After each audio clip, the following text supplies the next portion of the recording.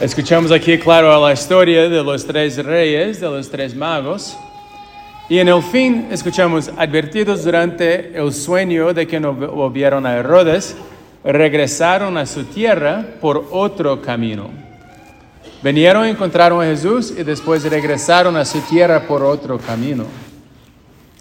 Entonces la pregunta para nosotros es, ¿por qué que a veces venimos a la misa, encontramos a Jesús, lo recibimos en la Eucaristía y después regresamos a casa, regresamos a nuestras tierras por el mismo camino? ¿Por qué que eso ocurre? ¿Por qué que volvemos a nuestras tierras sin cambiar, sin alterar, sin transformarnos? Este es el plano de Dios. ¿Por qué no ocurre? Piensa en la diferencia entre dos espectadores de un deporte, tu deporte favorito. Uno no sabe nada sobre el deporte, ni las reglas, ni la historia de los equipos, ni los jugadores actuales. El otro es un gran admirador, sabe todo, pone todo su corazón en su equipo y cada semana espera el juego con anticipación y se anima a ver su equipo jugar. Bueno, cuando el primero va al partido, simplemente se sienta y mira como un espectador pasivo, solamente mirando, y no entiende qué ocurre. Claro que rápidamente se aburre, su mente divaga.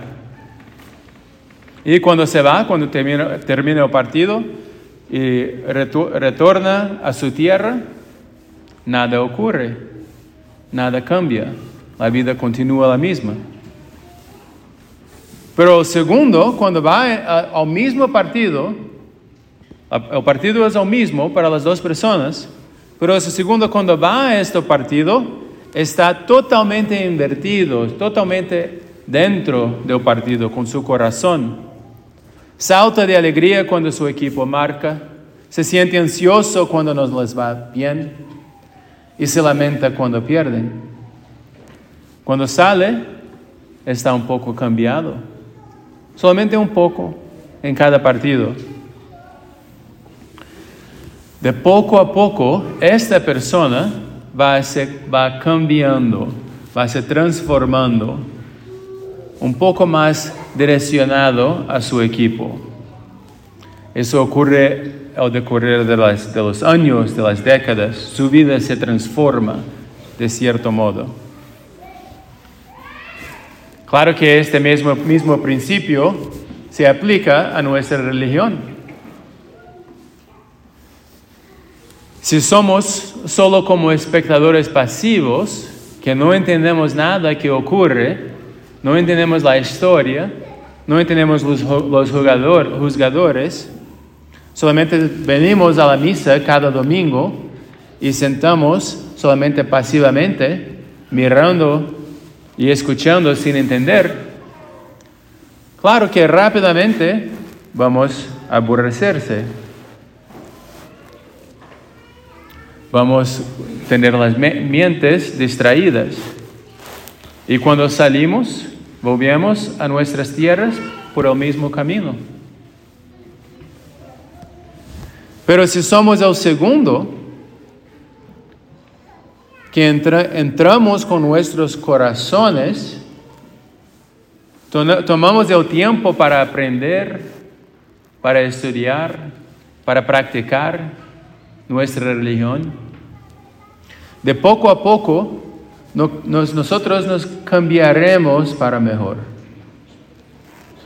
No inmediatamente nos sentimos que ocurre, pero de poco a poco, paso a paso, semana por semana, año por año, década por década, vamos cambiando y nos transformando. Este es el trabajo de Dios, este es el deseo de Dios. Esto es su meta. Por eso que vino y murió en la cruz. Y por eso que continúa a venir en la Eucaristía. Pero el mismo deporte, la misma misa, la misma religión está aquí presentada para dos tipos de personas. Uno, que no está con su corazón dentro de ella, simplemente con la perspectiva pasiva de venir y sentar y recibir. Y el otro, con el corazón entregado.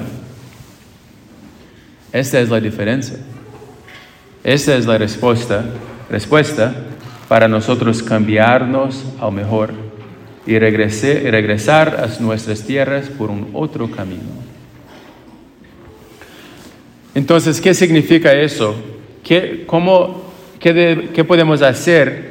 ¿Cómo poner nuestros corazones en nuestra religión y aquí en la misa para recibir esa transformación? Escuchamos ahora en el Evangelio también el modelo de los magos. Y al entrar a la casa vieron a un niño con María, su madre, se postraron y le rindieron homenaje. Esto es el primer paso. No solamente ver a Jesús como un otro niño, como los todos, pero ver a Jesús como el Rey, como Dios, porque es. Y así postrarnos y le rendir homenaje. No solamente postrarnos con nuestros cuerpos, eso también, claro, y hacemos eso en toda la misa, de rodillas a nuestro Rey. Pero es posible hacer eso con nuestro cuerpo y no hacer eso con nuestro corazón. Eso no vale. Tenemos que hacer eso con nuestro cuerpo y con nuestro corazón, con nuestra mente, con nuestra alma, con todo lo que somos. Reconocer así a Jesús como Rey, como Dios. Y luego abrieron sus tesoros y le ofreció regalos de oro, incienso y mirra. ¿Qué traemos nosotros a Jesús? Los magos trajeron oro, incienso y mirra. ¿Y nosotros qué traemos? Voy a sugerir algo a traer. Esto puede ser como una resolución a un nuevo año. La iglesia llama esto los mandamientos de la iglesia. Y dice eso, la iglesia, es el mínimo indispensable al crecimiento del amor de Dios y del prójimo. Eso es el mínimo. Si no estamos ya haciendo eso, no estamos viviendo una vida católica. Por definición, no tenemos nuestros corazones en la religión. Y por tanto, ni tenemos nuestros corazones en el corazón de Jesús. Entonces, el mínimo son estas 5 cosas. Oír la misa todos los domingos y demás fiestas de precepto. Claro que están todos aquí, están siguiendo este mandamiento hoy. Pero oír la misa todos los domingos. No faltar misa de domingo o misa de fiesta de precepto. Hacer esa resolución ahora. Y no realizar trabajos serviles en estos días de domingo y de fiestas, cuando posible. ¿Por qué? Porque nosotros no somos esclavos. Los esclavos son ellos que descansan para poder trabajar. Descansan en un día de descanso y después trabajan por 6 días. Descansan para poder trabajar. Nosotros fuimos liberados. Nosotros somos hijos y hijas de Dios. Para nosotros es el inverso. Nosotros trabajamos por 6 días para poder descansar un día. Descansar con Dios, descansar con familia y con amigos. Curtir y recrear en los domingos y en los días de fiestas. Para eso trabajamos, para poder descansar. Esto es como una visión del cielo. En el cielo no vamos a trabajar. En el cielo vamos a descansar en Dios. Nosotros y nuestros amigos y familiares. El segundo, confesar los pecados al menos una vez al año. Al menos una vez al año. Y es también bueno confesar con más frecuencia. Una vez por mes, una vez cada 2 meses. Es bueno. El tercero, recibir el sacramento de la Eucaristía al menos por Pascua. Cuarto, abstenerse de comer carne y ayunar en los días establecidos por la Iglesia, los miércoles de ceniza y el viernes antes de la Pascua. Solamente 2 días por año es el mínimo. Y ayudar a la Iglesia en sus necesidades. Esos son los 5 mandamientos de la Iglesia, el mínimo indispensable en el crecimiento del amor de Dios y del prójimo.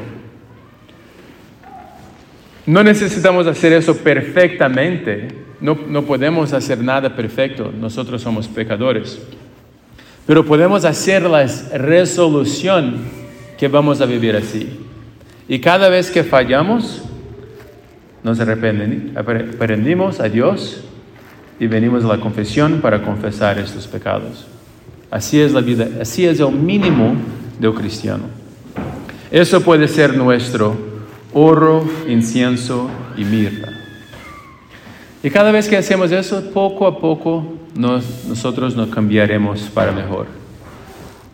No inmediatamente, no sentimos la diferencia, pero paso a paso, año por año, década por década, vamos siendo transformados, convertidos a santos. Este es el trabajo de Dios. Y estas palabras aquí serán realizadas para nosotros también. Y habiendo sido advertido en sueños que no volviera a Herodes. ¿Quién es Herodes? Herodes es un rey falso. El rey del mundo, el rey del demonio, el rey de los pecados. No volver a Herodes, no volver a estos caminos falsos. Y habiendo sido advertido en sueños que no volviera a Herodes, partieron hacia su país, su tierra, por otro camino. Regresar a nuestras tierras por otro camino, por el camino de Jesús, que es el camino al cielo.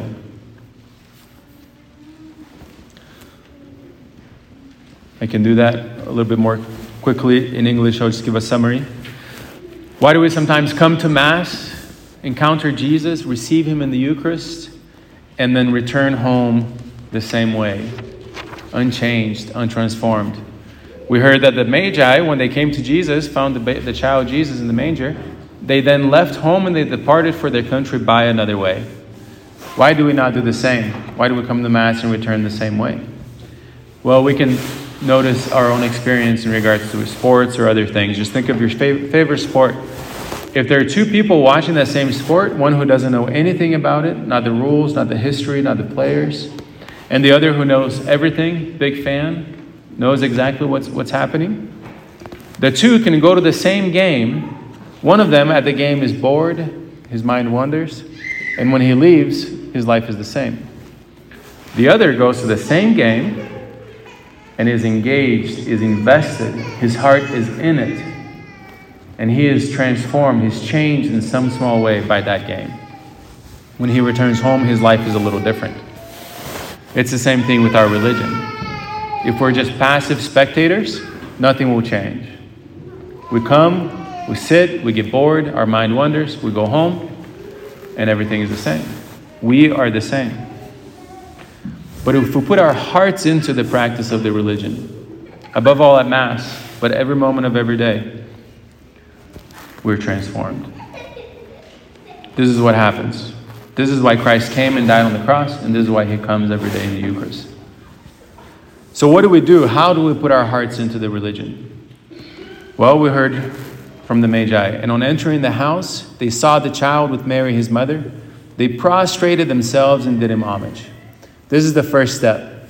Not just to come to Jesus as another human being, as any other, but to come to Jesus as King, as God, and to prostrate ourselves before Him, to kneel before Him in worship.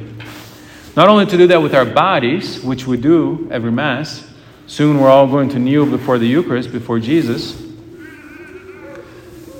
But to do that interiorly, to do that with our hearts, with our souls, with our mind, with our strength, with everything. To pay Him homage, to recognize Him as Lord. Then they opened their treasures and offered Him gifts of gold, frankincense, and myrrh. What are we bringing? The Magi brought gifts of gold, frankincense, and myrrh. They didn't just come to receive something from Jesus, selfishly. No, they came to offer something to Jesus. Gold, frankincense, and myrrh. So what do we bring? Well, I'll give you a recommendation. This is the recommendation of the church. This is the minimum to live a Catholic life. These are the 5 precepts of the church. Number 1, to attend Mass on Sundays and holy days of obligation. You're all here, so you're all doing that right now. But to do this every Sunday. And also to rest from work on Sundays. Because we're not slaves. Slaves rest in order to work. We do the opposite. We've been set free. We're sons and daughters of God. We work in order to rest. We're made for rest in God. This is a glimpse of heaven. In heaven, there won't be work.